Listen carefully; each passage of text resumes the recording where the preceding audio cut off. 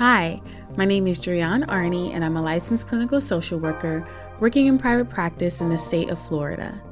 Welcome to the Cultivative Conversation podcast, where I engage listeners in conversation about mental health related topics and use questions designed to assist with exploring themes of gratitude, nostalgia, sharing and learning, to normalize mental hygiene, and to invoke togetherness and intimacy through conversation. Welcome to another episode of the Cultivative Conversation podcast. Today's #Cultivative Conversation question is as follows.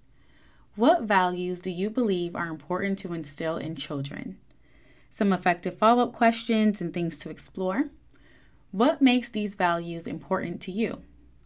How would you go about instilling these values in the children around you?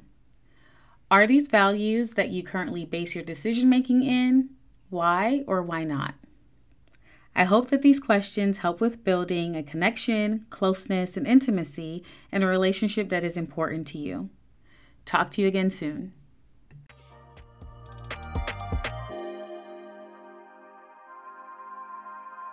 Thank you for joining me for this cultivative conversation.